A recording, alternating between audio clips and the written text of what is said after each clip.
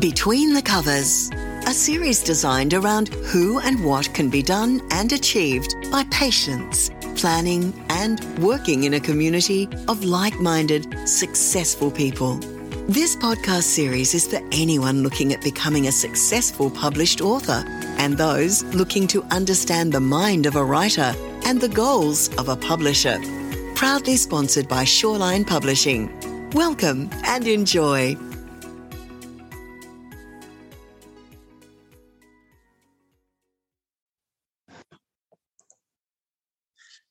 Good evening, everybody. Thank you for joining me. My name is Bradley Shaw, and tonight on Between the Covers, I'm talking to talented children author Shenelle Rose with her book, Travis and Timmy's Wild Adventures. Hello, Shenelle. How are you tonight? Hi. Yeah, I'm good, thank you. How are you? Good. So tell everybody listening, what is Travis and Timmy's Wild Adventure about for them to enjoy? It's a little story about some dinosaurs on an adventure together. They have a few bits and pieces go wrong. Exploring together. Yeah. So why dinosaurs? Why did you pick dinosaurs? I mean, you could have dogs, cats, birds. I've got 3 boys. Mm-hmm. So that says it all. Pretty much the Jurassic Park. They're just obsessed with dinosaurs. So that's where I had to start. Did you get their consensus on which dinosaurs would be best to showcase in the story? Yeah, T-Rex. It had to have a T-Rex in it. And the T-Rex, the main character. The T-Rex is Travis. Yeah, Travis. He's the main character. And what's Timmy? Timmy is a Triceratops. Triceratops. Try saying that with a mouthful of marbles. Triceratops. Triceratops. So they go on a little bit of an adventure now. Are Travis and Timmy really good friends? Is it a thing, or is it just something they meet on the adventure, or how does it evolve for little fellas? They're good friends. It starts off with Travis going for a little walk, and he comes across Timmy in a bit of strife, so he helps him, sort of, and then they end up on this unexpected adventure. Good. It's kind of like a Huck Finn for dinosaurs. Yeah. Very good. All ends well. Yeah. So did it take you long to write and conceive and create the premise at all? It didn't really, this one. It just came to me one night. We were sitting outside through the first lockdown, COVID lockdown, sitting outside around a fire, and I said to my husband, I've got this idea. It's just come to me for this book, and I've always wanted to write kids' books, but just never any time. And so I sat out there with a pen and paper and pretty much wrote it that night. We made a few changes to it the next day, altered a few bits and pieces along the way. But, really, it was really quick, that one.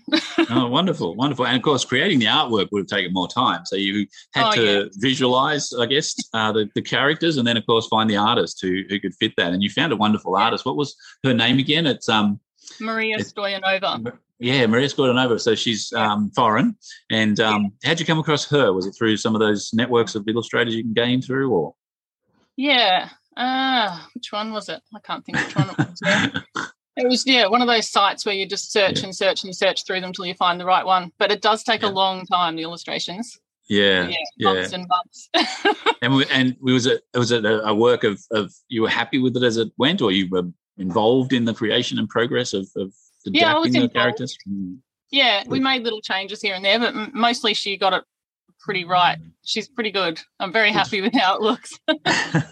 No, very good. And you extended the option. Lola, you self-published the first one, didn't you? And then you came to Shoreline. So when you did it the first time, though, you also created a catalogue of products that went with the book. Yeah. Now, was that intended based on the premise of optimism in sales, or did you have that planned in the sense that was going to be part of the packaging for the book as well? Like, what was I just get carried away with ideas. Yeah. I like a lot to of authors, as I can.